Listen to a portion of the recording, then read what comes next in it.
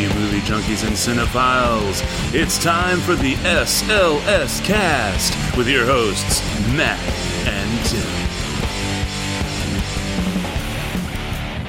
And welcome, one and all, to episode 264 of the SLS Cast. Yes, ladies and gentlemen, this is the Zhonghui's Rebellion episode of the SLS Cast, because it turns out that there was this rebellion in China by a dude named Zhonghui, and he led a rebellion, which is why it's called Zhonghui's Rebellion. And it happened in 264. And with that wonderfully weird information about 264, I, of course, am Matt.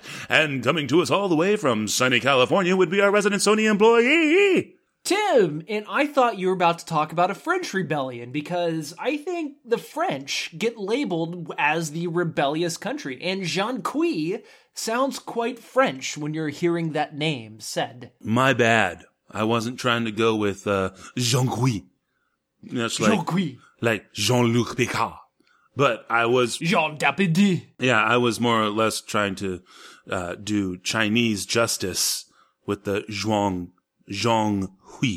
Without being stereotypical? I guess. Apparently I'm failing, because not only did I insult the Chinese by not getting it right, I've insulted the French by sounding badly French. So. Maybe 264, I'll find something else for 264. Quick, how did Matt insult everybody in 264 ways? Well, if you add 2 plus 6 and 4, that's 12. And now we've got the, Tim's Reaching episode. So, I mean, we're doing all sorts of fun things here. All sorts of fun things. So, how are you doing, sir? Oh, I caught something this a few days ago. On Friday, I caught a bug of some kind, got the sore throat thing going on, spent all weekend on the couch trying to nurse myself back to good health. And, I'm doing fine. I can speak, I can breathe, and speak some more, so I guess it could be worth. How are you doing? You got the sniffles? Are you still being impacted by this horrible flu season? No. I literally just happened to get something in my nose right before we started recording, and I could feel it, and it was bothering me, and I didn't want to have to all of a sudden just kind of like right in the middle of the show or something. So I went to grab the old tissue there. Yeah. And successfully managed to dislodge whatever the frick it was. We're good, sir. We're good.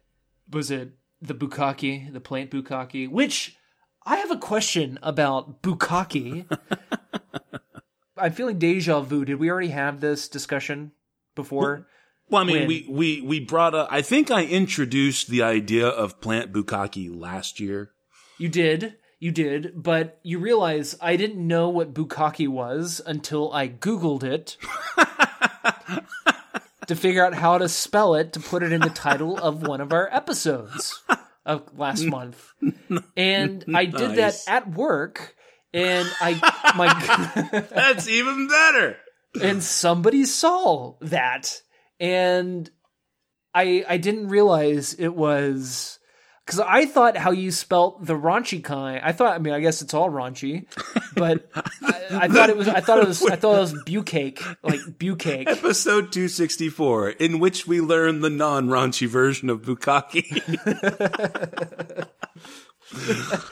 But I guess plant. So if you have plant bukkake and Call Me by Your Name, would that be produce bukkake or peach bukkake? It doesn't. What? No, peach bukkake. Bukkake peach. It's the next rum that Bacardi's gonna make. Peach bukkake rum. Bukkake peach. That's somehow worse than Call Me by Your Produce Name. Could you imagine what Captain Morgan is resting his leg on for bukkake peach rum? Good Lord. Who knows? Spent for half a century, we've been aging the captain's peach bukkake in oak barrels in the cellars of Jean Dapperdu. Dapperdu, huh? No.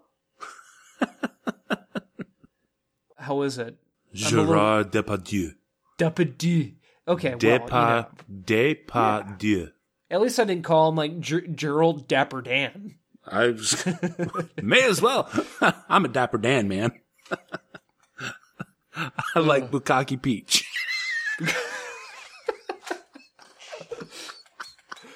I know we'll get to Call Me By Your Name later, and I know we had a very mature conversation about this scene. I just kind of wonder, like, you really hope they don't have one of those really nosy, comfortable housekeepers who found that peach in the trash bin and was like, wow, this is a perfectly good peach, and just like, bites into it. Your typical elderly, European nannies where there's no boundary to where if they see a half-eaten apple that's still good, they knew it belonged to somebody that they're taking care of, they'll just bite into it. It's entirely possible. Yeah. So if you've seen Call Me By Your Name once, see it again to see where exactly that peach is put the second time. Or I guess third time, I don't know. Oh, my God. Shit. All right, well, we've got a lot of movies to get to and a little less than an hour to get them done in. So since we're on about Bukkake and everything, shall we check the old sack? Check that mail sack, check it good. Check that mail sack like you should. Oh, my God. Oh, my God. I almost want to cry a little bit because somebody actually wrote us an email. I'm so happy right now. Oh my God. I can't believe it. It's been the drought is over. A while. Yes. Yeah. The drought is over. Thanks to our savior, our heroine, Diana Weeks, we finally have an email to read. Yes. You may unclench your assholes because you don't have to hear the horrible screaming castration noise. That's right. Yes. I guess let's get right to it. It says here, the subject line reads, I, as in the possessive, I, as in your two eyeballs, Tanya. She writes, Happy New Year, guys. Glad you feel better, Matt. I was worried you damaged yourself on that bender on the Live with Tim episode. You are not the only one. Would like you guys to see I, Tanya, and give your reactions. I saw it and have mixed feelings. I almost feel guilty that I enjoyed it despite all the violence.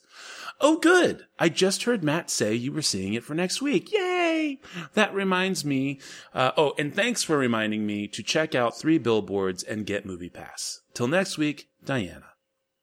Well, I am glad that, Diana, you were moved to write us as you were listening. That's actually kind of fun because we get to see the edit as she goes through. And she's like, oh, hey, look, I just heard that y'all are doing it for next week. So outstanding. And I hope that you agree with our across the board 4.5 review of that movie. Yes, it was violent. And again, we talked a little bit about the over-the-topness. But I don't think, I don't know. I don't think that you should feel guilty for enjoying it personally. Tim, do you think she should feel guilty? No, I don't think so. All right. Well, there you go, Dana. You have been given your SLS cast absolution, and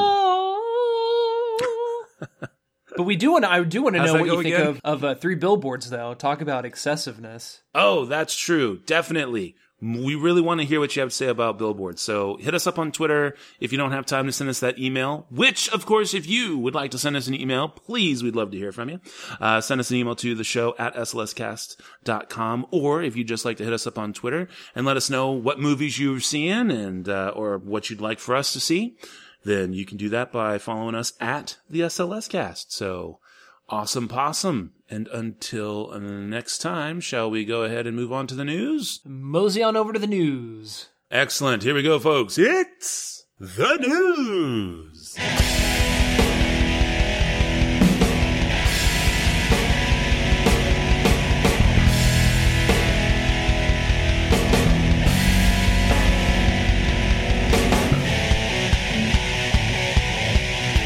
All right. And first up from me, from /film.com, by way of Ben Pearson. Cloverfield 4 is a WW2 thriller called Overlord, and it's already done filming. Yes, Ben writes, who could have predicted that 2008's handheld monster movie Cloverfield would spawn a franchise we'd still be talking about 10 years later? 2016's surprise sort of sequel, 10 Cloverfield Lane, provided us our first look at the anthology-like nature of this loose franchise umbrella. And while we wait to see a trailer for God Particle, now possibly titled Cloverfield Station, and learn when and how we're actually going to see that movie, Slash Film has confirmation that Cloverfield 4 not only exists, but that it's already completed filming. The project is called Overlord, and we're all about to find out what it's all about below. So, it says here that the synopsis goes, on the eve of D-Day, American paratroopers are dropped behind enemy lines to carry out a mission crucial to the invasion's success. But as they approach their target, they begin to realize there is more going on in this Nazi-occupied village than a simple military operation. They find themselves fighting against supernatural forces, part of a Nazi's experiment. Yes, Overlord is directed by Julius Avery, who's done Son of a Gun, and stars Wyatt Russell from 22 Jump Street and Joe Venedepo from Fences. About a year ago, it was speculated that this could be the fourth entry in the slowly expanding Cloververse. And after Screen Rant theorized about that same thing, Slash Film received confirmation from their sources that yes, Overlord is indeed Cloverfield 4 and that the project has completed production. It says here that it all lines up. God Particle started out as a separate project before word came out that it's set in the Cloververse, and Overlord followed the same path. They're both produced by J.J. Abrams and directed by up-and-coming filmmakers, as were the original Cloverfield and 10 Cloverfield Lane.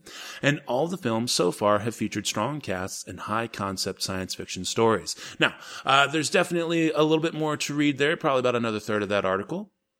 So I highly recommend you go and wrap that article up if you are interested. Cloverfield 4 is a World War II thriller called Overlord, and it's already done filming by way of Ben Pearson over at slashfilm.com. Tim, thoughts on the fact that we haven't even gotten 3 yet, and 4 is already in the can? I think it's cool. I like the idea that they're trying to keep stuff under wraps.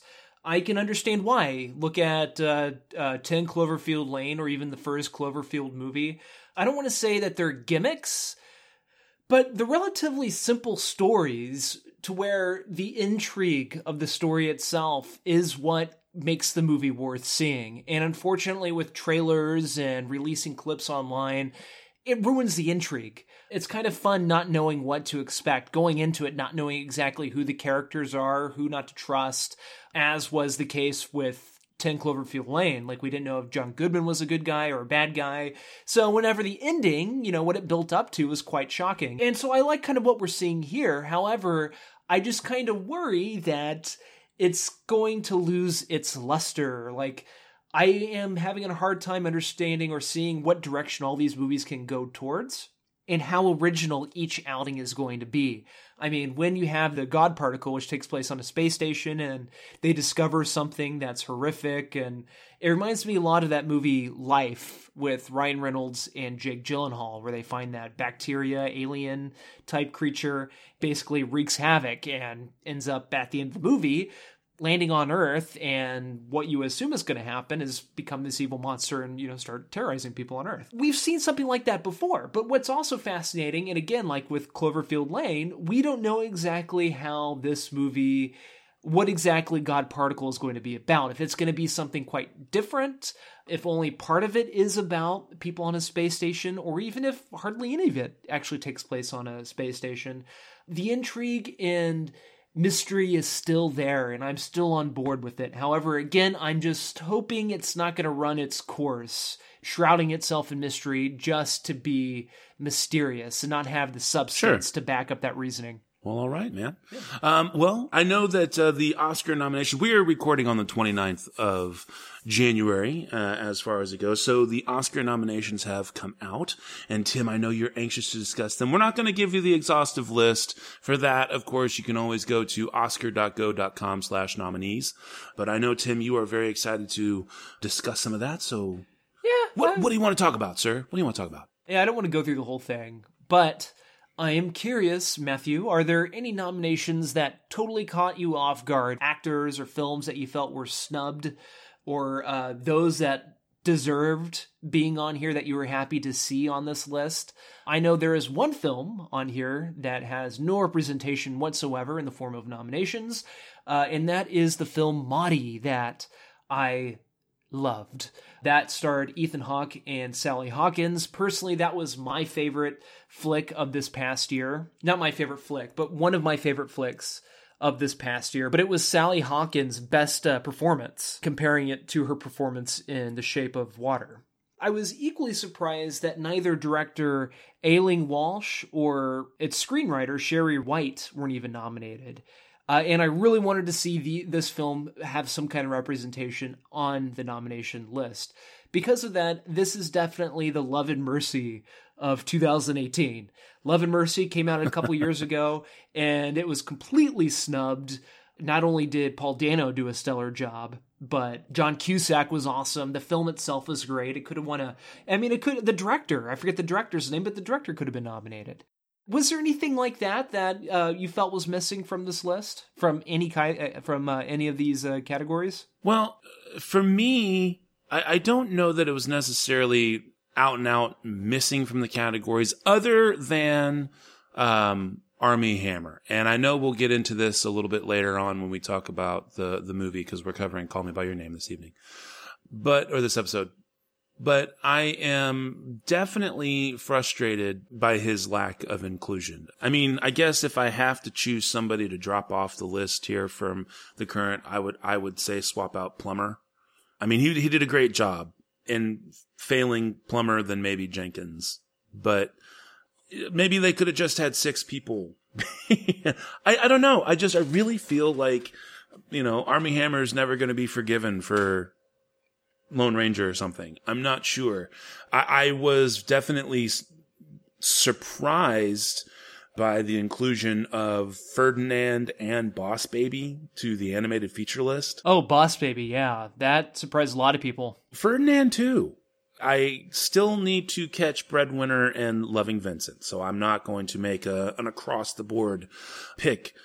But I don't know. I enjoyed Boss Baby. I don't know that it's necessarily Academy Award winning caliber, but it was fun. It was good. Ferdinand definitely does not scream Oscar caliber to me in any way, shape, or form. So I'm not sure why these movies are there. I'm surprised that a movie like Mudbound gets thrown in for cinematography, but not Best Picture where Get Out does. And not because I don't think Jordan Peele did a great job or anything, but I don't know that the caliber, the overall execution of the film and subject matter, one way or the other, is truly Best Picture material. I get it's satirical. I get the stuff that it is satirizing in Get Out. And I think that's probably why and its runaway success is undeniable. And I can see where the director nod for the nomination comes from on that. But I don't know. I think Mudbound deserves, it's just weird. There's just lots of weird stuff. I'm a little disappointed that The Post has been nominated for Best Picture. Right, because we described it was a little too much, not fan service, but political service. Yeah, and Meryl Streep getting nominated for Best Actress out of that. I disagree. I don't know. Maybe they just couldn't nominate Sally Hawkins twice. Who knows? Oh, that'd be so fascinating. One actress competing against herself and 3 other people. Yeah, so I don't know. I mean, it's not so much that I'm surprised by anything that wasn't necessarily... the only snub, in my opinion, really and truly has been Armie Hammer. I think he deserved a supporting role nod. But other than that, I wasn't really surprised by anything. I don't know. I don't think Shape of Water really deserves its... I think it definitely deserves its nomination in cinematography. I would almost go out on... Let's see here. Make sure. Cinematography. Yeah, we've already seen all these movies and covered them all. Yeah, I can't see another movie on this list that deserves cinematography more than Shape of Water. But Best Picture? Really? Best Picture? That's where I'm at. I don't know. We'll just end up wandering down this rabbit hole. I think a couple that I'm not a big fan of seeing on this list is Woody Harrelson in 3 Billboards. To me, that role does not scream best supporting actor type, whereas Sam Rockwell's character does. I do think Christopher Plummer does a better job than Woody Harrelson. Well, no, I can see that. He's on the bubble. Okay, so for me, Woody Harrelson's on the bubble. I don't know. I guess I just lean into Woody Harrelson a little bit more than Christopher Plummer, mainly because of the circumstances for Plummer. Not that he's not deserving per se, but more that I think that I almost feel like he would not have gotten the nomination had it not been for the whole Spacey thing. Maybe. But at any rate. And then lastly, I think Get Out for me. Best Actor nomination for Daniel Kaluuya. I thought that was well deserved. I've only saw the movie once, or have seen the movie once. I'm going to rewatch it again before we do our Oscar picks. But that's the one thing that really stands out from that film is his performance. The script was good. I thought the movie is good. It's just I think people were giving it a lot of props because it's not a very familiar type of movie, even though movies like this have been around for years. They just haven't been made recently. So, yeah, I mean, that's pretty much all I got to say. All right. Well, then, here's my last piece of news from Variety.com by way of Justin Kroll, and this is an exclusive for them as of January 29th. Tom Hanks to play Mr. Rogers in biopic You Are My Friend. Yes, TriStar Pictures has landed worldwide distribution rights to the Mr. Rogers biopic You Are My Friend, with Tom Hanks attached to play the iconic TV personality. Diary of a Teenage Girl director Marielle Heller is helming this pick from a script by Micah Fitzerman-Blue and Noah Harpster. Quote, I'm thrilled to be making You Are My Friend, end quote, Heller said. Quote, the script knocked me out with its message of kindness and its exploration of the human spirit. As a mother, I am so inspired by the teachings of Fred Rogers, and as a human, I am in awe of his life's work. I can't wait to bring his story to the public and be a part of such a thoughtful, smart group of people who are all coming together to make this film, which truly feels to me like an antidote to our very fractured culture, end quotes there. The film is inspired by a real-life friendship between Fred Rogers and award-winning journalist Tom Junod. In the story, a cynical journalist begrudgingly accepts an assignment to write a profile piece on the beloved icon and finds his perspective on life transformed. I'm going to stop there. That is a little less than the first half of that article, so I definitely encourage you to go and read the rest, again from Variety.com, and exclusive for them via Justin Kroll. Tom Hanks to play Mr. Rogers in biopic You Are My Friend. Tim, thoughts? Yeah, I think it's interesting. Although this role or this movie, for some reason, it's bringing back flashbacks of what's the Tom Hanks movie with him and Saving Mr. Banks? Yeah. Yeah, I'm a little worried about the same thing. Oh my God, it's like, yes, you're definitely speaking to me now. I'm sure it's going to be a good movie, and I'm sure it's going to be a fine performance. But I have a feeling it's going to be either Tom Hanks as Mr. Rogers, but I just can't see this movie being like a Gary Oldman in Darkest Hour, where it's a complete transformation, because then that would be a little too much for a documentary biopic of Mr. Rogers. So I think it just all depends on how they're going to handle it, which will kind of sway my opinion, I suppose. On the one hand, I'm totally with you, because on the one hand, Tom Hanks is a phenomenal actor. But on the other hand, it's not like he blew the world up when he played Disney. And I think, I don't know, man, I just really think that playing Rogers, and I think that's why they're going to Hanks, is because it's such an iconic role, that you need someone who you can see past Rogers, and when you see the actor, you still think nice guy. And sure. Yeah. That's kind of, I think maybe that's why they're leaning into Tom Hanks. But I gotta say, I'm not convinced that he's right for the part. And that's what worries me the most. So I would love to be wrong, though. I would love to be wrong. Is there somebody else that you can see play Mr. Rogers? God. Jeez. Tom Hardy. Okay. Let the neighborhood begin. Samuel L. Jackson as Mr. Roger Jones. I don't know. Honestly, I mean, I could see Gary Oldman doing it. I really could. I could see Gary Oldman do it. Let's play actors currently in their 60s. So yeah, you get Tom Hanks, Daniel Day-Lewis, Jeff Bridges, Bill Murray, Liam Neeson, Tommy Lee Jones, Bruce Willis. Tommy Lee Jones would be the cantankerous Mr. Rogers. Oh yeah. Let's see here. Michael Keaton, Richard Gere, Kevin Costner, Mel Gibson, Ed Harris, Kevin Kline. Kevin Kline! Okay, come on. I could see Kevin Kline doing it. I could also see Jeremy Irons. I can see Michael Keaton doing it. I would like to see Michael Keaton do it, but I don't know that I don't know he could play it down enough. I don't know if he could do that. I could see Jeremy Irons doing it. I could also see William H. Macy because he's just one of my favorite comedian actors. That's another good one too. Yeah. So there's definitely a few people out there at least that I could see doing it. So anyway, but time will tell. Time will tell. So, so I guess that is the end of my news. Does that bring us to the end of the news? I think so too. It is the end of the news. Very, very good. Then let us go ahead and get to the movies. What do you say, sir? Movie it up. Here we go. It's the movies.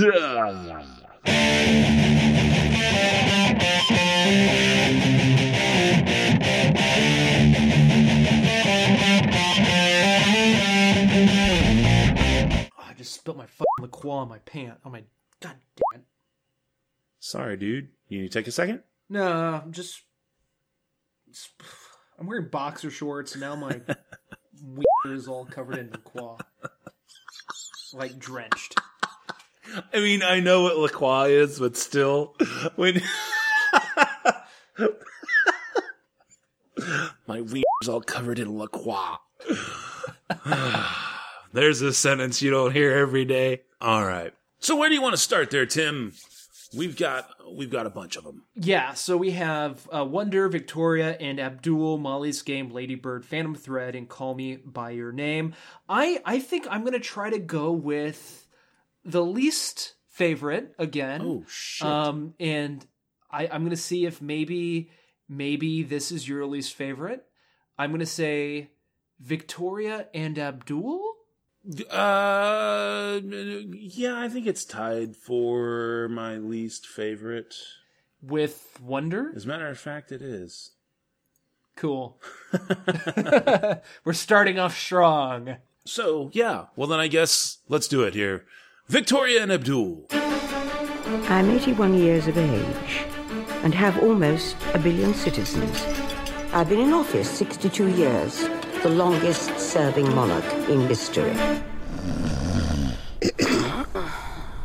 Have we finished? Mr. Kareem, you will travel to England. You will serve the Queen. But whatever you do, you must not look at Her Majesty. There's another famine in India and more trouble in Ireland. Prime Minister, you really are terribly depressing. Yes. Jelly, Your Majesty. I suddenly feel a great deal better. How do you like your new Scottish costumes? They're very scratchy. Everything in Scotland is scratchy. What can they be talking about? What is a mango? The queen of fruit. I would like a mango. They only grow in India. Well, I'm Empress of India, so I have 1 cent. I thought you were supposed to be dying. No one really knows what it's like to be queen. Bertie, Mother. are you spying on me? I'm so lonely. What is the point, Abdul? Service, Your Majesty. I would like Mr. Abdul to teach me. But he's an Indian, Your Majesty. And I am the Queen of England. I will have whatever help I require. You've upset the order of everything.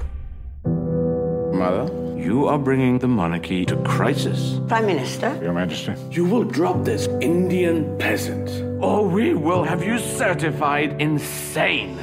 Abdul has risen on his own merits. He too was a servant. Now, he's my friend. I haven't been as happy as this for years. A gift from the Indian Empire. What is it? A mango. It's off. Sir Henry, this mango is off.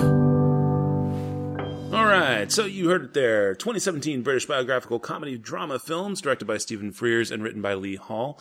Film is based on the book of the same name by Shrabani Basu about the real-life relationship between Queen Victoria of the United Kingdom and her Indian Muslim servant, Abdul Karim. So, yeah, stars Judi Dench, Ali Fazal, Eddie Izzard, Adil Akhtar, Paul Higgins, and Michael Gambon, among other peeps. And, okay, here's my problem with this movie. It's worthy of its nomination. I believe it's costume design is what I got. So, I mean, it's a beautiful... Costume and makeup. There we go. So, beautiful period piece. Fine. Judi Dench is obviously returning to her role as Queen Victoria.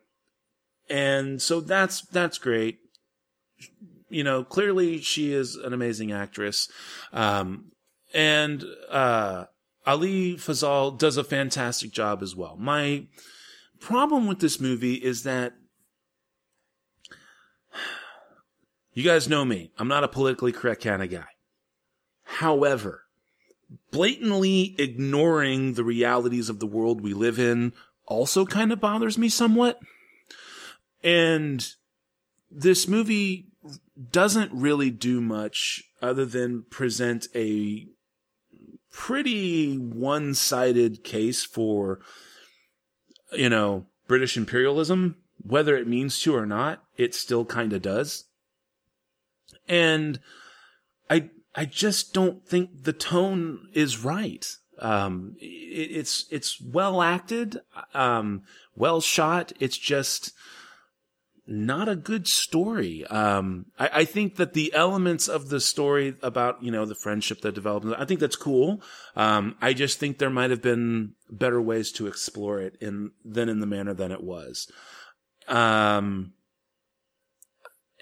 And that's why I don't think it's a really good story. And I really and truly don't think it's a story for 2017 and beyond. I think this movie would have been better received 20 years ago. Ironically, as it's an unofficial sequel to a movie that came out 20 years ago. So there you have it. But at the end of the day, I give this one 3.5. It's a decent flick. Well acted, well shot, just really not the story that anybody needs to see anymore. I want you to teach me Indian. Indian? Hindu, whatever it is you speak. Are you sure? Of course I'm sure. But why would you like to learn Hindi, Your Majesty? Well, I am Empress of India. Look, I've ordered a book. I want you to give me private lessons. I can't teach you Hindi, Your Majesty. Why ever not? You are the Empress of India. You should learn Urdu, the language of the Mughals. There are 1,000 languages in India, but Urdu is the most noble. In Hindi, you write like this. Huh? But in Urdu, you write like this. मैं रानी हूँ. I am the queen. I see. मैं रानी हूँ.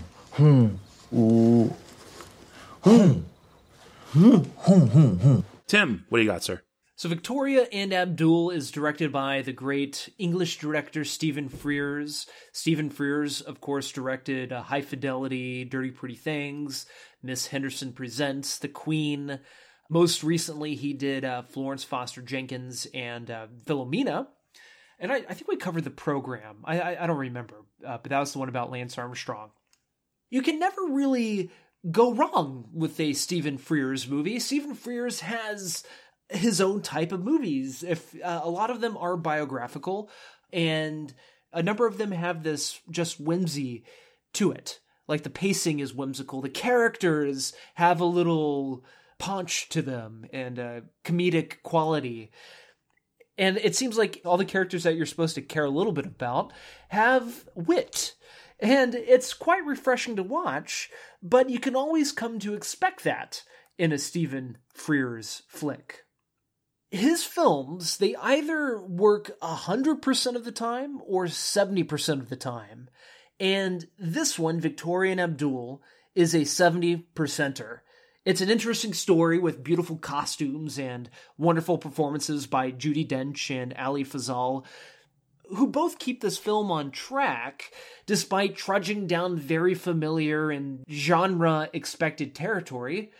I mean, the drama is dramatic, and the lighthearted English comedy is expected and was delivered. And what you expect going into this movie, more than likely you're going to receive it, but nothing else more. No hard-hitting drama, no bursting original laughter either. And that's why I give this movie a 3. It's pleasant to watch, and there's nothing wrong with a pleasant movie. That's why we have our TNT movies or TBS movies or movies we watch while we fold clothes, you know. You can watch the movie for a little while, go to the bathroom for 20 minutes, come back, and, you know, it's still the same, but yet you don't mind catching the next showing of it right afterwards. You know, it's pretty to look at. So 3 out of 5. Not much more I can say about it. Fair enough, sir. So I guess we're turning to Wonder then? Wonder me this and wonder me that. Let's go talk about Wonder. It's a wonder, that we wonder for wonder. That Wonder received a shit ton of money at the box office. For which I'll explain right after this. My name is Augie Pullman. Next week, I start 5th grade. And since I've never been to real school before, I'm pretty much totally petrified. I'll see you later. Augie, you don't want to walk up with your parents because it's not cool. But you're cool. I know I am, but technically most dads aren't. Neither are these helmets. Dear God, please make them be nice to him. I know I'm not an ordinary 10-year-old kid. I've had 27 surgeries. They've helped me to breathe, to see, to hear without a hearing aid, but none of them have made me look ordinary. Incubator, Bunsen burners. Oh, and this is an eraser. You know what an eraser is, right? Look at his face. I've never seen anything that ugly in my life. If I looked like him, I'd swear I'd put a hood over my face. I know you don't always like it, but I love it. It's my son's face.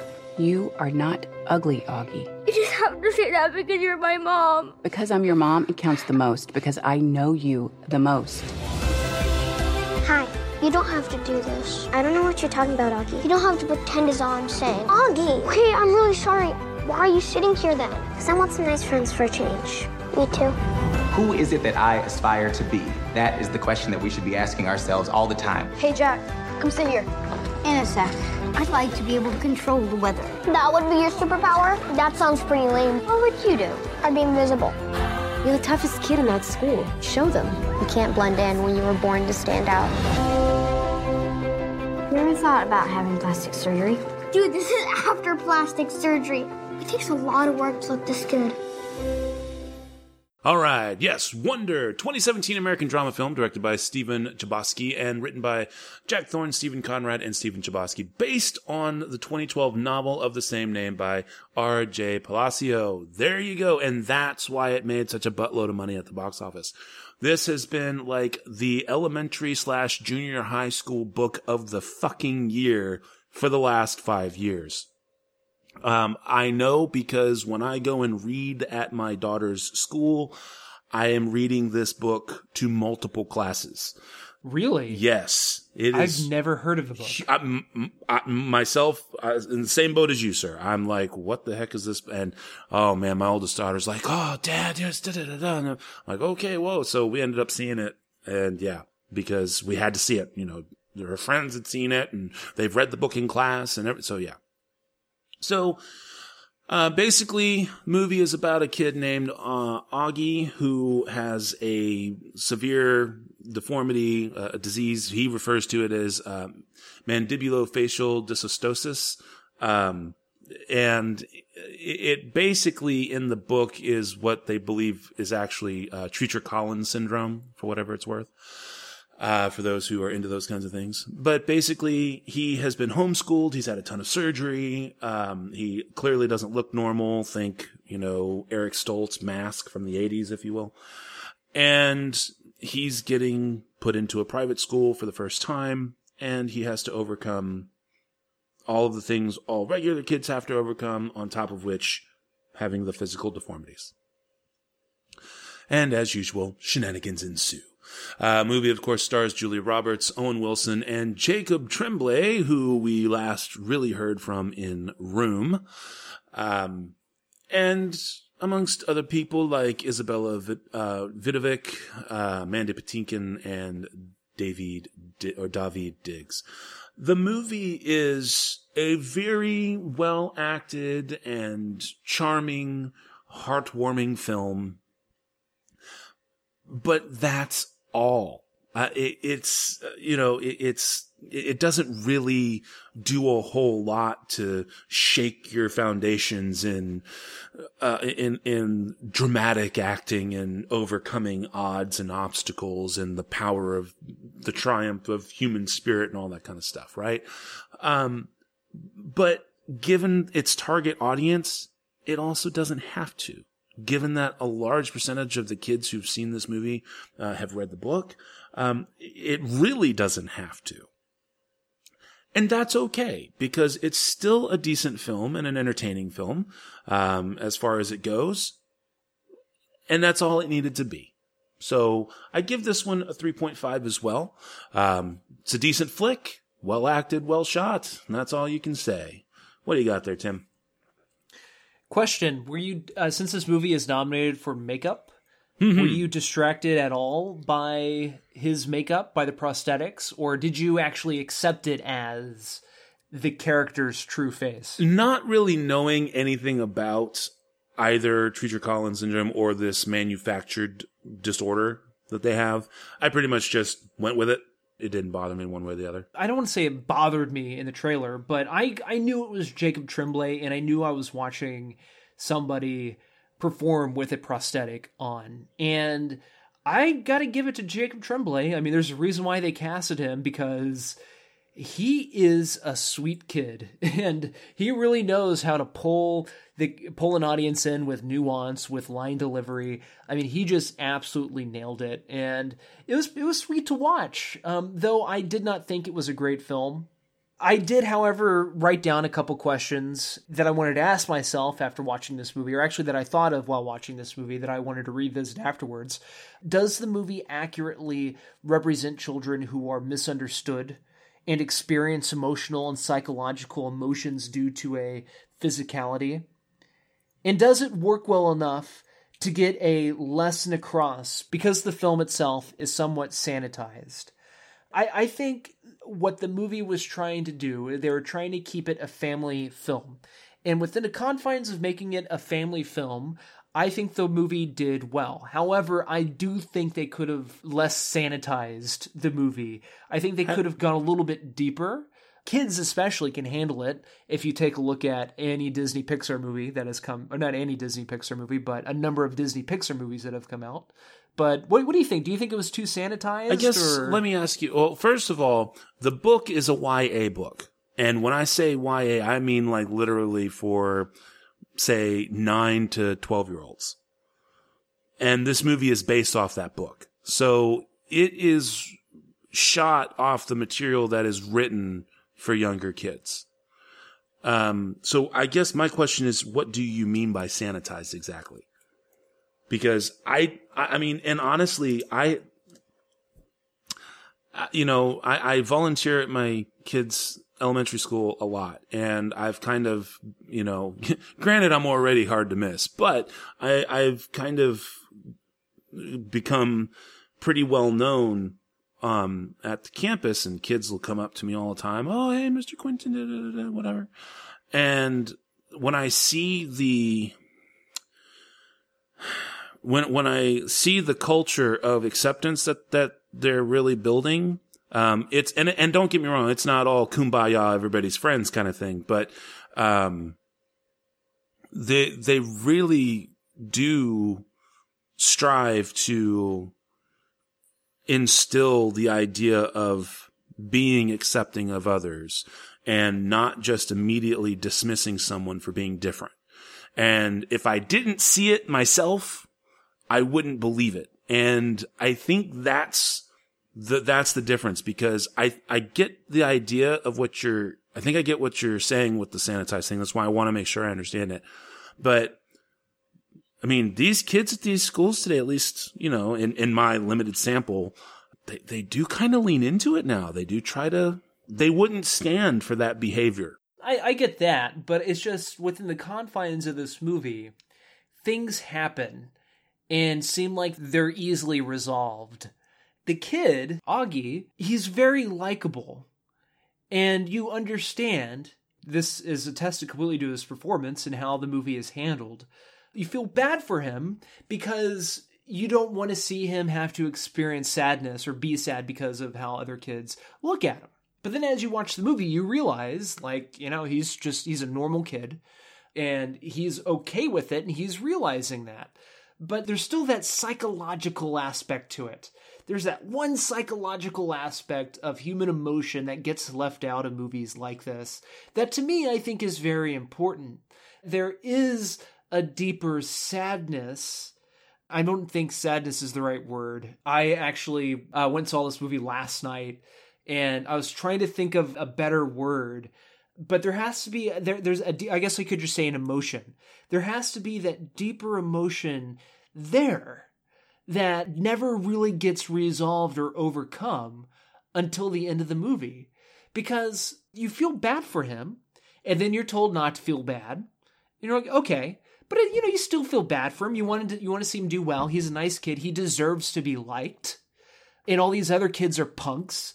But how these other kids are portrayed, that they're obviously going to receive their just desserts.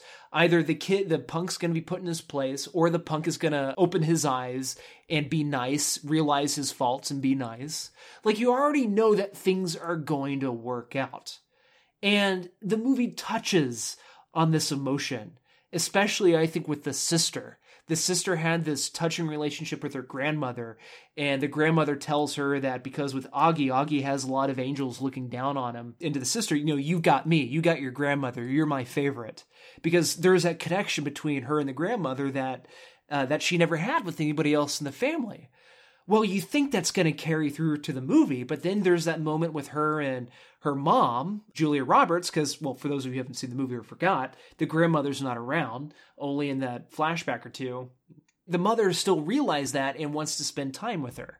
You know, and like it plays around with a lot of different interesting emotions, but it feels like it's to just progress the story than to be something completely 100% meaningful.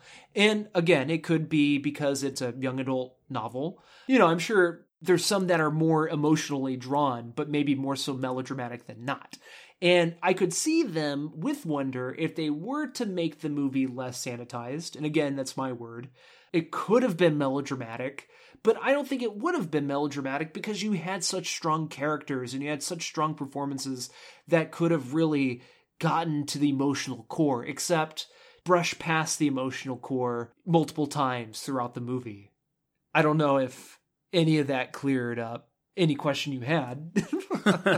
No, I mean, I get it. I think, I really just think it's expected culture versus a lot more of the versus, I don't want to say reality, that's not the right word, but I think it's just expectation versus the actual outcome. And I can see, but I can see where that would affect the critique. So fair enough. So I guess, so you're still at 3 on Wonder, or are we less than a 3? Oh no, I'm at a 3.5 on Wonder. Oh, okay. Well, very good. Yeah, it's a good movie. I'm glad to see it made, and it's not super melodramatic. All right, well, where are we going from here, sir? Now we're getting into in my opinion, the really good flicks. So I don't want, whenever I say that this is my third least favorite flick of the week, it's still a very good movie in my mind, but I'm going to say Molly's Game. Was that your third, number 3 pick? Yes. All right. Molly's Game it is. Here we go, folks. Molly's Game. I'm Molly Bloom. Do you know about me? This is a true story. You ran games in LA for roughly 8 years? Yeah. And then you ran games in New York for roughly 2. I haven't run a game in over 2 years, not to spoil the ending. But that's when the government raided my game and took all of my money, assuming all of it was made illegally, which it wasn't. In this room, you couldn't buy your win. I'm all in. You couldn't buy me, and you couldn't buy a seat at the table. Movie stars, athletes, billionaires, that's just the tip of the iceberg. You're not taking a percentage of the pot? No. Keep it that way because you don't want to break the law when you're breaking the law. Am I breaking the law? Not really. We're able to find out for sure, aren't we? Laws are written down. You had meetings in LA about your broken life rights. I did. You spent 8 years running the world's most exclusive, glamorous, and decadent man cave. Any offers? Guarantee the publishers certain elements, then I can get you $1.5 million. What kind of elements? I passed. I'm just curious as to why you passed on what would appear to be the only way out you have. You have to use real names.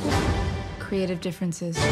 The law that I'm accused of breaking defines gambling as betting on games of chance. Yes. Poker's in a game of chance. Poker's a game of skill. Why does a young woman who at 22 has a gold-plated resume, why does she run poker games? Your risk is nuts. You're gonna get blown up. You got $2.8 billion on the street right now. That money should be in your hands. Just how deep into the Russian mob were you? There's a new offer on the table. Complete immunity. We hand over the hard drive. You've seen what's on those hard drives. Families, lives, careers will be ruined. Why are you in this alone? Where are the people you're protecting by not telling the whole story? It's not their names. I'm protecting Charlie. It's mine. Tell me why! Because it's all I have left. Because it's my name. All right, 2017 American crime drama film written and directed by Aaron Sorkin in his directorial debut. Based on the memoir Molly's Game, from Hollywood's elite to Wall Street's billionaire boys club, my high-stakes adventure in the world of underground poker by Molly Bloom. Man, that's a mouthful. I can see why they shortened that to Molly's Game. Basically, yeah, so stars Jessica Chastain, Idris Elba, Kevin Costner, Michael Cera, Jeremy Strong, Chris O'Dowd, and Bill Camp. And yeah, so you've got a woman who starts off as a skier and ends up losing her career, tries to find herself, ends up running poker games and really starting to run poker games. And then, of course, from the mighty heights we fall, shenanigans ensue, etc., etc. All right. So this movie is definitely fun. It's fun. It's got lots of great, intrigue, but what really holds the movie up on in its entirety is that I think it's just extremely convoluted in its attempt to go as deep as it possibly can into the source material. And I think this is something that is a problem with Aaron Sorkin, not so much a problem with the portrayals. I think it just gets muddled and loses itself. And ultimately, it becomes forgettable for it. This is not the kind of movie that you're going to be talking about in 10 years. I think that it will always have its fans. I think it is a good movie, but I just don't think that it really... it's not the high octane thriller that you're expecting. It's not the high stakes poker that you're seeing. It's just this kind of overwrought attempt to bring melodrama to something that could truly be extremely tense and diverse in its applications on someone who's actually trying to run this game while losing money, while getting into drugs, while trying to maintain a lifestyle, while trying to avoid the cops and then the feds and jail and still stay on top and still survive. I mean, sounds great on paper. It looks great in a trailer, but it becomes muddled too quickly, especially by the 2/3 point. And you're kind of left with just the banality of it all. And I don't think that's what the book or this woman's life should leave you to. So I give this one a 3.75, and I'm really resting this on the writing. And really, I'm putting this in Sorkin's lap. I'm not a fan of his direction for this film and not too hot on the writing, but it is a very intriguing story, and it is exceptionally well acted. So I give this a 3.75 out of 5. You disapprove of me. It's not personal. It feels personal when you chat up every other guy at the game except me. When you stay late for a drink with JT, but never... Have you visited his Oscar? I think it's bolted on the hood of his car. It's noticeable when you go out of your way to demonstrate that you have no interest in me. You did the same thing to Dean. These guys want to play cards with me, not you. Be that as it may. You know who the biggest winner in this game is? It's you. You know who the second biggest winner is? Look. It's you. What are you taking home? 10,000 a night now? That is my business, literally. Between you, the dealers, and the servers, you're taking a lot of money out of this game. Not as much as I'm bringing to it. That 10,000 is 10,000 that doesn't go in my pocket. Again, my money. Your money is my money. Is it? I think we should talk about capping your tips. Tim! This is a 4.25 star movie for me.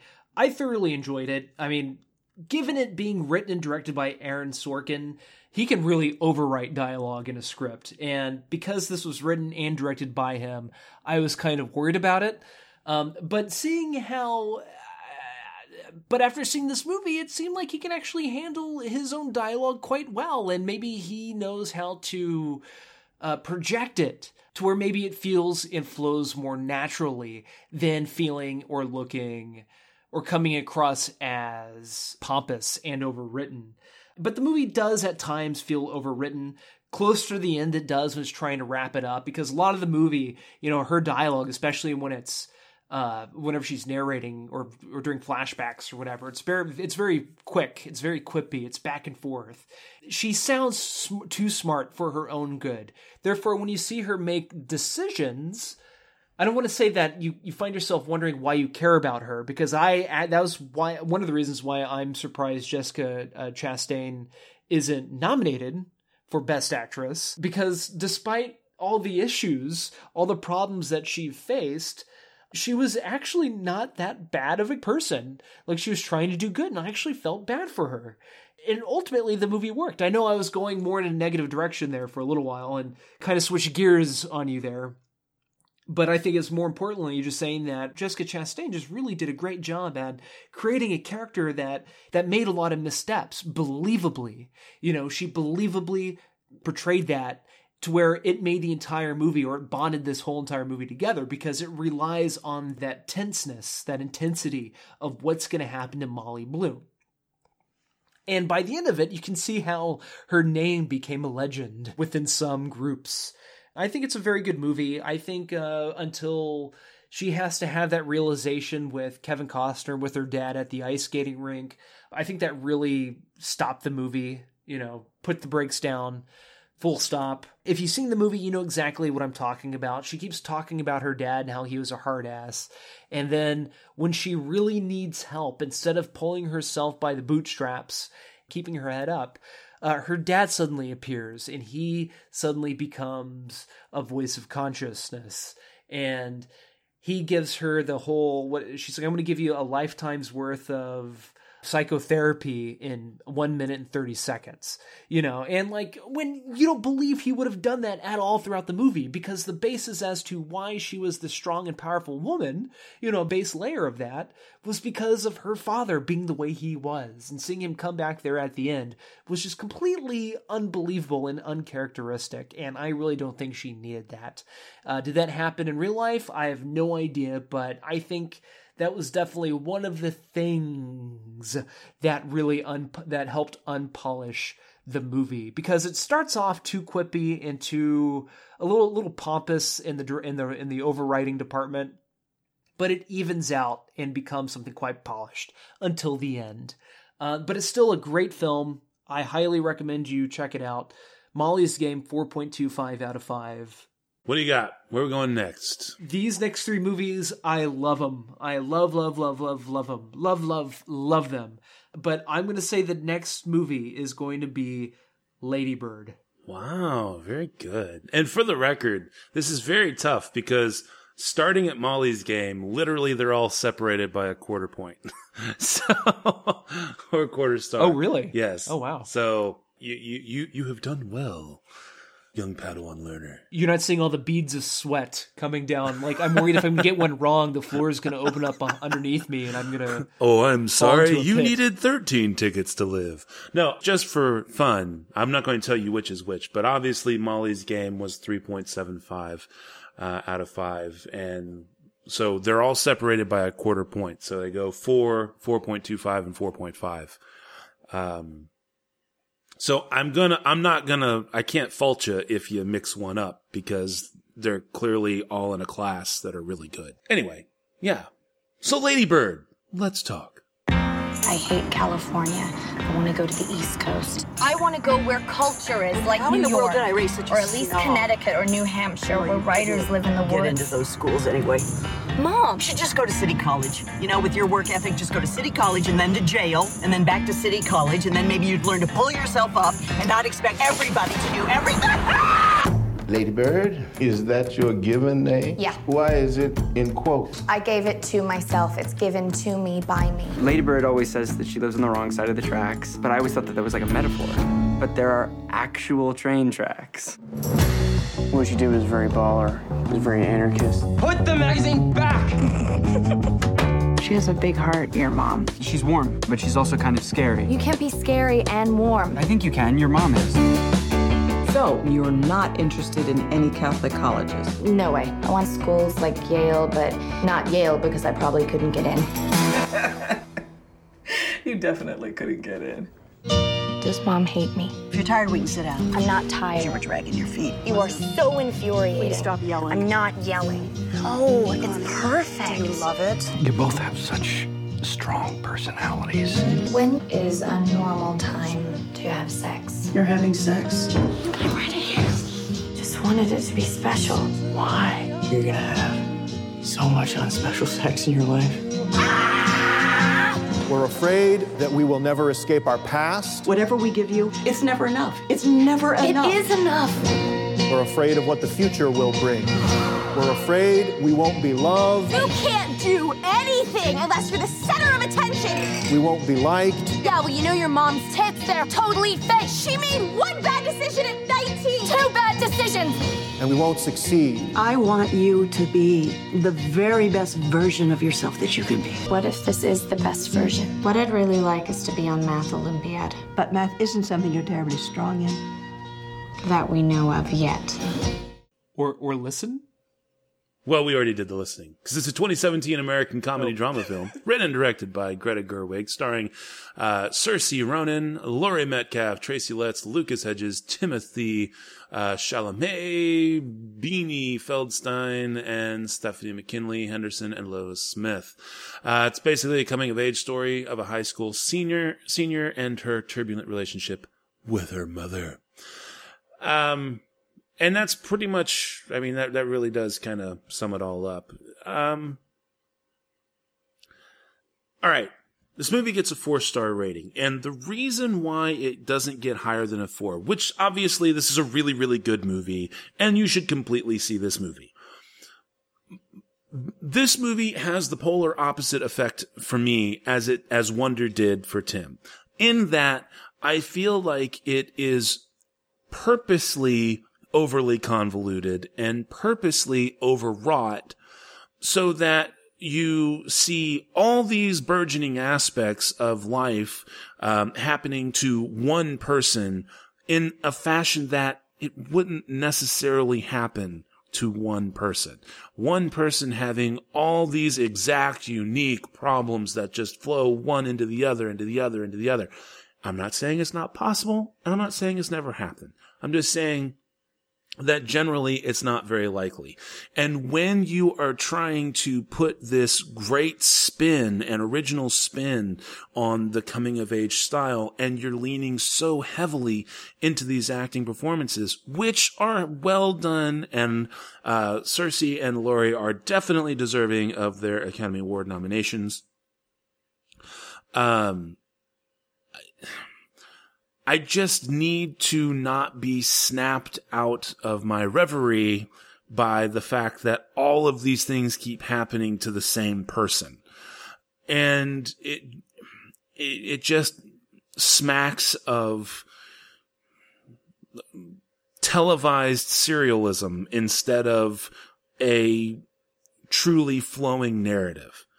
And that's why it gets a 4. I think that maybe if they had dropped a couple of the B plots, I don't know, maybe the theater guy who struggles with coming out, maybe the prom aspect when she's, trying to make up with the friend that she lied to.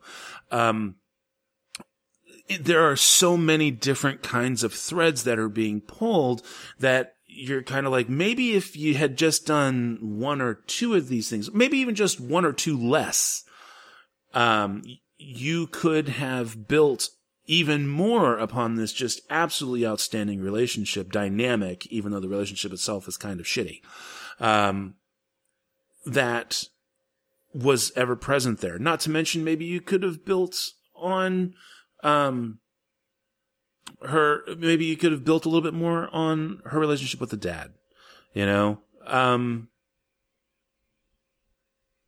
so that's why it gets a 4. It's a really good movie. You're definitely going to enjoy it, but it's definitely not without its flaws. Hey, I like your band, with Jonah Ruiz, Len Fansnew. L'Enfance Nu. Well, I saw your Thanksgiving show. My name's Ladybird. It's weird you shake hands. Yeah. I'm friends with Jenna, and she's always talking about how great your band is, so I wanted to check it out. Yeah, Jenna's hog tight. Yeah. Maybe I'll see you at the Deuce or something, huh? Sure. See you at the Deuce. Hey, I'm not paying you to flirt. I wasn't flirting. Wish you had been. 4 out of 5. What do you got there, Tim? You know what? I've just realized something so fucking stupid. Uh-oh. The Oscar nominations article I'm looking at, uh-huh, they're the person's fucking predictions, not the actual nominations that came out. God. Okay, hold up. I'm going to be pissed off if Chastain is actually... And... Nope. Yep, she still didn't get nominated. What were we talking about again? Oh, yeah. Ladybird. So I'm kind of looking at the spreadsheet where I wrote an initial review of the movie after I saw it, and it came out November 19th, and I went to go see it... Oh, no, sorry. I went to go see it on November 19th, but it was released on November 3rd. I think it was a limited release. And my only review was that it was an excellent coming-of-age film for the modern era, in parentheses, for the intellectual millennial. And I kind of stand by that, because what I like about the movie, it is based in Sacramento, and I am not from Sacramento, but my SO is from Sacramento. Therefore, I have visited Sacramento many of times, and a lot of these locations I've been to, and I get a sense and get a feel of exactly what she's talking about, where she wants to live in one of those big houses in the Fabulous 40s. Well, that's an actual neighborhood called the Fabulous 40s, not too far away from where my SO's family lives, and it is definitely kind of the ritzy, nicer area where, people, I think, wish they can live in. And I got a lot of the references. However, it was more visual references that one can experience and feel, and maybe even either duplicate in one's mind with the feels and references that you can make within your own hometown. It's a growing up tale for this young woman in Sacramento, but can easily be applied to a growing up, a coming of age tale for somebody in Texas, somebody in Houston, somebody in Los Angeles. Because the main thing that the movie itself is trying to get across is the idea that where we come from, our hometown, is what makes us. And as much as we want to get away from our hometown, we realize later on that it is what made us. It is what we look back on. Because we wouldn't be this same person if it wasn't for the home we came from. That is the underlying message of this movie. It's not necessarily 100% about growing up and becoming a young woman in a private Catholic school in Sacramento, in suburban Sacramento. It's not just about that. It's about growing up in your hometown, despising it, and then leaving it only to realize that it wasn't that bad. And there's something incredibly bittersweet about that. I really jived with what this movie was trying to accomplish. It does dabble in sex, but it approaches it in a very mature, thoughtful way. The lessons that Saoirse's character, Lady Bird, learns or finds herself facing are things that are familiar, but handled in a not so dramatic or not so over comedic way, but in a very heartfelt, true to life way, because we are faced with many obstacles, but sometimes it takes 3 or 4 other obstacles that we must face before we can overcome that first obstacle. And I think that's the approach at this movie that Greta Gerwig was trying to take. It's a very good movie. I'm not doing it any justice whatsoever, so I hope giving it a 4.5 out of 5, and Matt giving it a 4 out of 5, will be enough for you to check it out. It's a great film, and just, again, importantly, I know a lot of you like Dazed and Confused. Even though Dazed and Confused takes place in rural Austin, Texas, if you're from New York, if you're from LA, you could still enjoy the movie, because it's not about where the movie takes place. It's about the characters. Not everybody is different in every state, in every city, at every school. There are people just like us everywhere. And there's something quite lovely about it. So I think for this being Greta Gerwig's directorial debut is pretty outstanding. 4.5 out of 5. 2 left. All right. Pressure's on. Okay. Okay, my favorite movie out of the bunch is Call Me By Your Name. Therefore... Woo! Congratulations. Oh. We have a winner. And that's the show! No, I'm kidding. I'm excited. Okay, great. Let's, yeah. All right. Phantom Thread, then. All right, guys, here we go. Phantom Thread. You can sew almost anything into the canvas of a coat. When I was a boy, I started to hide things in the linings of the garments. Things that only I knew were there. Secrets. Good morning. Will you have dinner with me? Yes. I feel as if I've been looking for you for a very long time. You look beautiful. Very beautiful. I have things I want to do. Things I simply cannot do without you. Reynolds has made my dreams come true, and I have given him what he desires most in return. Every piece of me. Why are you not married? Her arrival has cast a very long shadow. She's barely looked at you this evening, has she? May I warn you of something? My brother can feel cursed, that love is doomed for him. I don't like the fabric. Maybe one day you'll change your taste. Maybe I like my own taste. Just enough to get you into trouble. Perhaps I'm looking for trouble. Stop. There is an air of quiet death in this house. You're not cursed, you're loved by me. Stop playing this game. What game? What precisely is the nature of my game? All your rules and your clothes and all this money and everything is a game. This was an ambush. Stop. Are you sent here to ruin my evening and possibly my entire life? Stop it! Whatever you do it carefully. All right, 2017 American drama film written and directed by Paul Thomas Anderson, set in London's couture world in the 1950s, and basically stars Daniel Day-Lewis as a dressmaker who falls in love with a young waitress played by Vicky there we go. Couple's relationship vacillates between affection and distance until they finally learn to live with one another's differences. And again, this is supposedly Daniel Day-Lewis's final film role. All right. The only problem with this movie is, and it gets a 4.25. As you guys know, they're climbing up by quarter star points here. This movie is beautiful. It's well shot. It's well written. I think the only problem is that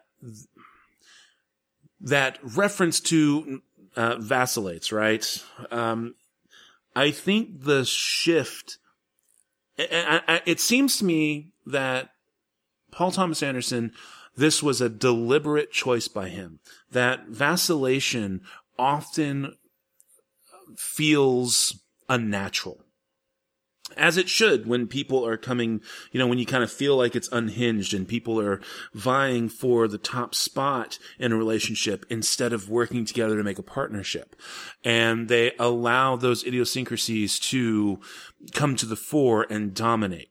So you get this feeling that it's erratic, and yet that very erratic nature causes it to be a little bit uneven, and sometimes even causes the movie in its, shall we say, downtime to be slow on occasion. And that's why it gets a 4.25. So other than that, I can't say enough good things about it. You must see this movie. And honestly, you run the risk when you're running a 2 hour and 10-minute movie. You do run the risk of it being slow in parts. And that's its only flaw. It's really its only flaw. And I feel like it was intentional, which is fine as an artistic choice, and a design choice for the film. I just didn't always resonate with me. I don't know what I'm doing here. I'm just waiting around like an idiot for you. This was an ambush, Alma. To what purpose? This is not... I know it's not going as I expected. I didn't mean these things to come out. I'm sorry, but it was meant to be nice. Well, what did you expect? I wanted time with you. I wanted to have you to myself. You have me all the time. No. What are you talking about? I don't. There are always people around. And if not, then there's something between us. Something between us? Yes. What? Some... What? Distance. When did this happen? What happened to make you behave like this? Is it because you think I don't need you? Yes. I don't. Well, that's very predictable of you. 4.25, what do you got there, Tim? I saw this flick actually a month ago, a little over a month ago now. I saw it in 70mm during its limited engagement or whatever. And I haven't really stopped thinking about the movie all during the Christmas break. I just kept thinking about this flick, trying to tell everybody that I know to go and see this whenever it gets its wide release.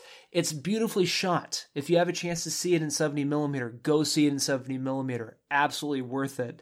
The detail of the framing, of the costumes, of the camera angles, of the blocking. I mean, it's so detailed that I'm excited that Paul Thomas Anderson is still a young director.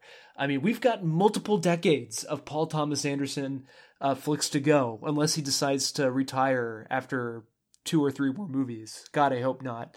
I haven't been the biggest fan of his last few movies, although I did appreciate them greatly.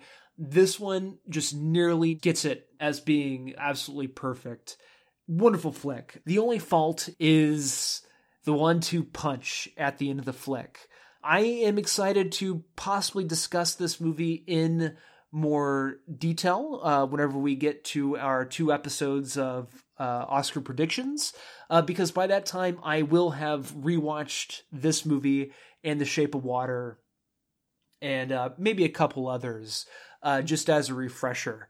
because I want to see if knowing what happens at the end or what the movie builds up to, if I'm willing to accept it more. But it's got to say something if the one thing that bothers me is the movie just barely misses the nail. I mean, I still give it a 4.75 out of 5. I mean, it's just a quarter of a star off. Do check it out. It's a fantastic movie. Let us know what you think. If this is the movie that Daniel Day-Lewis goes out on, I'd be happy with that. It was a great performance, and honestly, probably my favorite performance of the year, hands down. Better than Winston Churchill, better than Gary Oldman as Winston Churchill. Like, this is acting at its finest. And I'm not even talking about just Daniel Day-Lewis, but the two other supporting actresses, Leslie Manville and Vicky Krieps. Or is it Vicky Krieps or Vicky Krieps or Crepes? Krieps? Krleps. Krleps? I thought it was Krieps. See, yeah, I guess I'm misreading it. Hang on. Well, Daniel, Leslie, and Vicky do outstanding jobs across the board. Like, there's not a bad seed in the bunch in the acting department. Okay, yes, there you go. Vicky Krieps, Krieps. That's what. Okay, it was tricking me up because I wasn't reading it right. 4.75 out of 5. All right, well then that leaves us with Call Me By Your Name. So World War II, huh? Oh, no, this is World War I. Huh. You have to be at least 80 years old to have known any of them. Huh. I never even heard of the Battle of Piave. Battle of Piave was one of the most lethal battles in World War I. 170,000 people died. Is there anything you don't know? I know nothing, Oliver.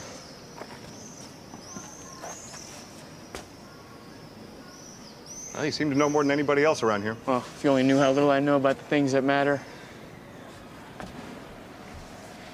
What things that matter?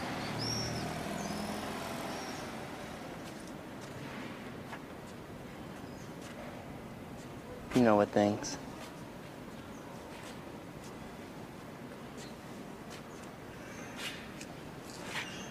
Why are you telling me this?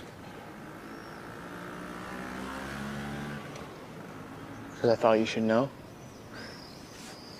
Because you thought I should know? Because I wanted you to know. Because I wanted you to know. Because I wanted you to know.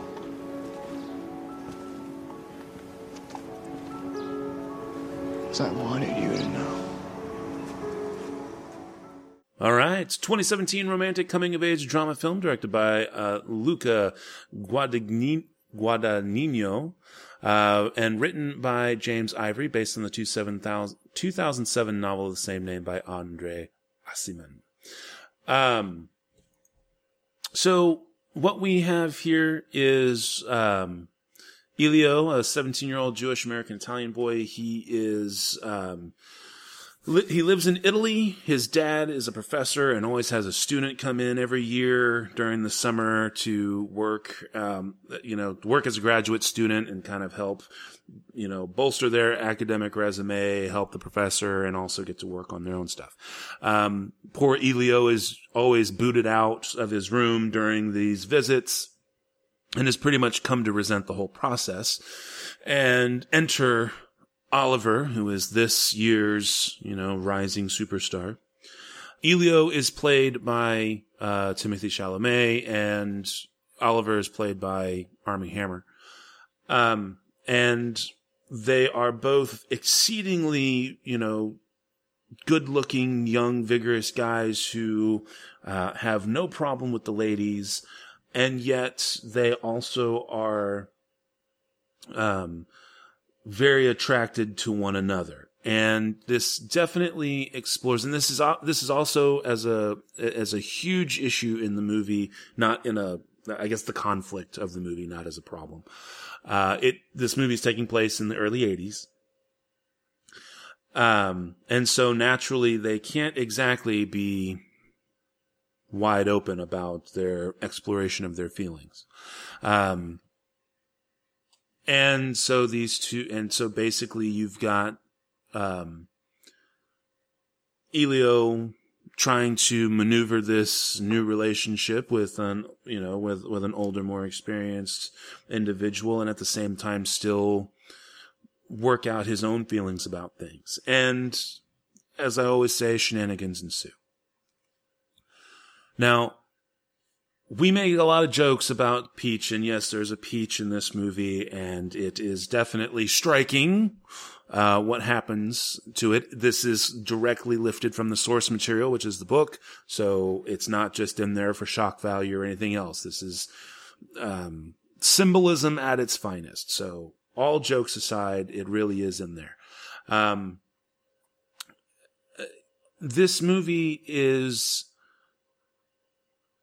something that I really and truly believe has been a long time coming in cinema. We constantly bemoan the idea of, it's nothing new, there's nothing new. This really and truly is something new, in that we're finally seeing stories that are being told, and being told well, about relationships and lifestyles that we haven't really been exposed to. And I'm not saying that they haven't been done well. I know that it's a slightly, out of left field aspect, but we talked about Tangerine in the last episode and everything. So it's not that it hasn't been done well. It's not that we haven't seen representations or characterizations or caricatures, in the last really even 10 years that have been well done and have done a good service to these different communities. But we're really starting to see it in burgeoning filmmaking that is making an impressive feat of really helping audiences connect, especially with the narrative of the film and its ultimate conclusion. Helps you understand that. I think, though, that as good cinema does, it also challenges you because, Tim will probably tell you a little bit, about his struggles in trying to get people to see it. I know that for me, it is sometimes uncomfortable to see, men really kissing and getting into it and everything like that. It's not disgusting. It's not, anything to be angry or get uncomfortable with or anything, but it is different. And sometimes it can be difficult to watch. But these are the things that we need, especially as a society, to help us grow and to help us find new material, to help us find new things to watch. And it is so well acted and so well done. And this is why I'm saying I really feel like Armie Hammer got shafted here, because while the movie is about Elio, his experience is nothing without a convincing and believable and relatable portrayal of Oliver, and Armie Hammer brings that, and he brings it in spades. I don't knock Timothée Chalamet's nomination here. He definitely adds that perfect touch of soul to a believable to this believable role. The only problem I think, is that Elio is a little bit too overwrought. And that might be something that's lost in the cultural translation. Maybe it is apt for a younger Italian man, especially in the early 80s, but it feels overwrought and it feels overdone. And there are certain aspects, and I think it's meant to be, those just outbursts of passion and everything. And it doesn't play as well, especially when you've already got existing conflicts in the primary relationship of the film, that you then bring the same level of overwrought behavior and distress into the other aspects of it, into his other aspects as a kid being a kid and dealing with that stuff. And that is why I ultimately land on 4.5 out of 5 for this movie. I think this film is just about a landmark movie, as you can get. And yet at the same time, I don't think it's out of reach for anybody who really wants to sit down and see a good movie. Also, I'd like to say that we have a criminally underrated performance by Michael Stuhlbarg, who plays Elio's dad. Look at this. Good morning, Professor. Good morning. From the dead. Was I out that long? It seemed like it. How are you? Well, rested now. Thank you. Glad. Would you like some espresso? I would love some. Thank you very much. This looks amazing. I didn't take your seat, did I? Oh, no. It's okay, please. Did you recover from your trip? I did, yeah, big time. Thank you. Okay. I can show you around. That'd be great. Thank you. Is there a bank in town? I'd love to start an account while I'm here. Almanac's information. Sorry. It happens to the best of us. Yeah, well. None of our residents has ever had a local bank account. Really? Should I take them to Montaudier? I think they're closed for summer vacation. You try Grazie. crema. Crema? Grazie. Is this your orchard? These are Anello's trees. Oh, wow. Pesca, ciliegie, albicocche. Pomegranate, melograno.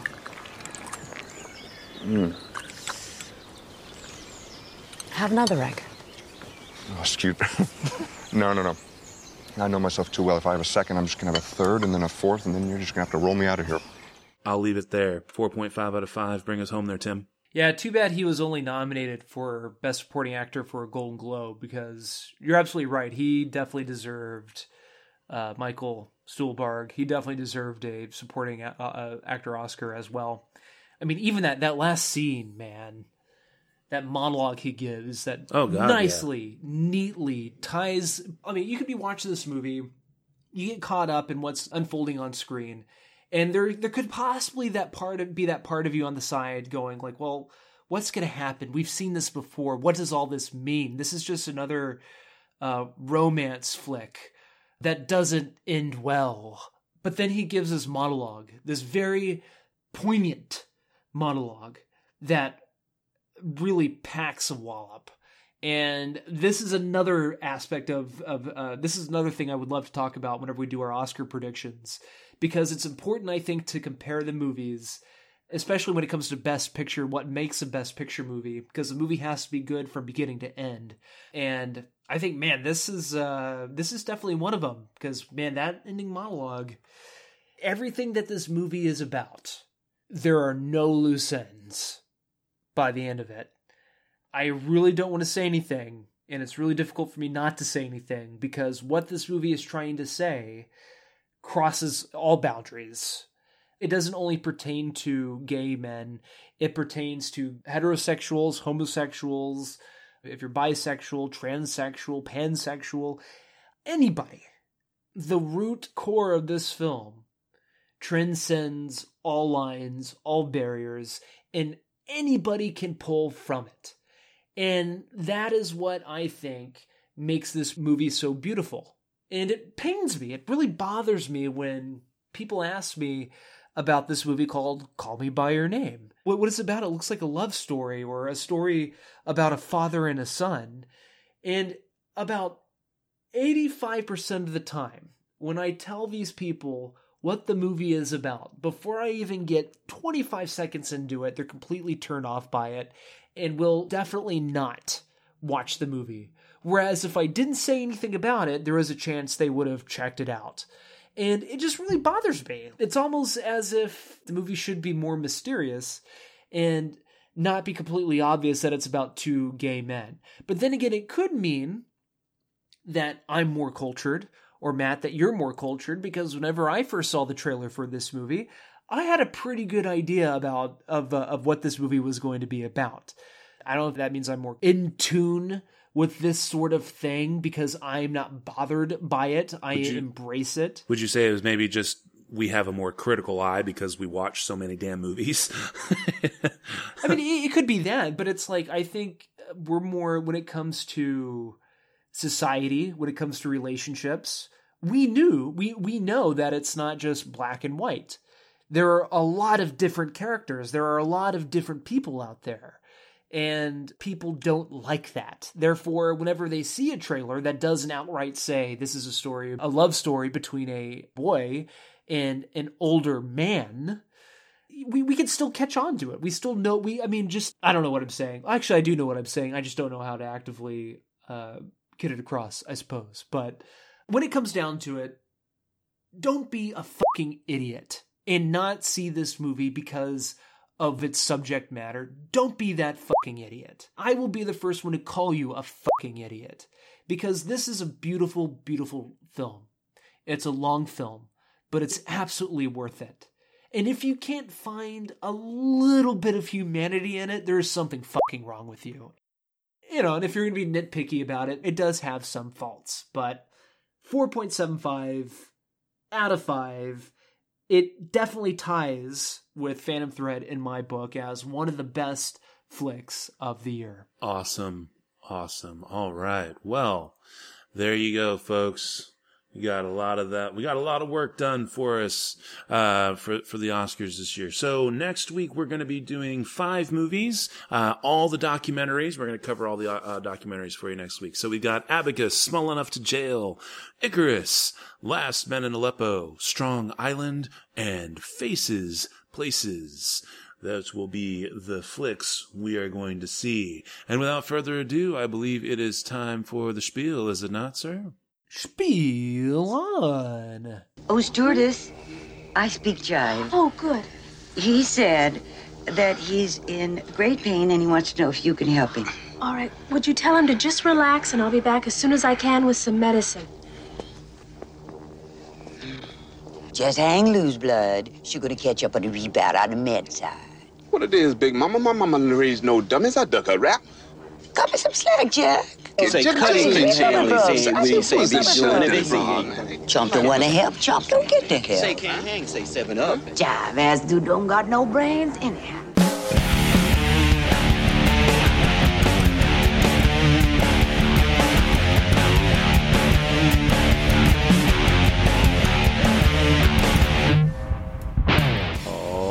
Well, the music you've been listening to, as always, has been brought to us by our music partners, Cries of Solace.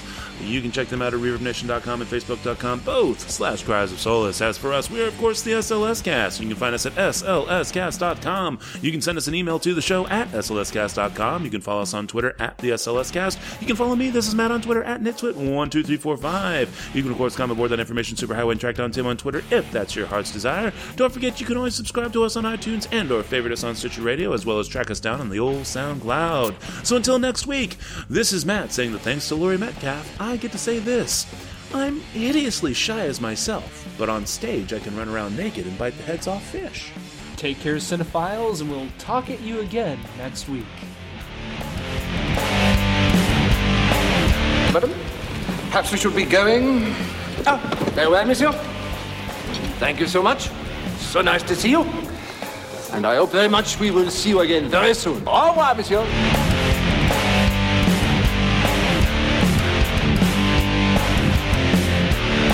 Monsieur! Has been locked!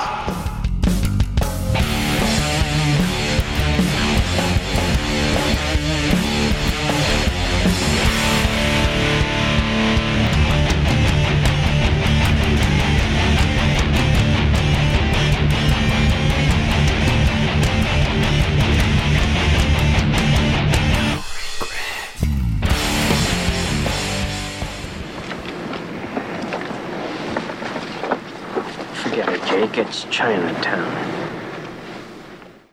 Thanks again for listening to the SLS Cast with your hosts, Matt and Tim. You can find us over at slscast.com. You can also follow us on Twitter at the SLS Cast. You can send us an email to the show at slscast.com.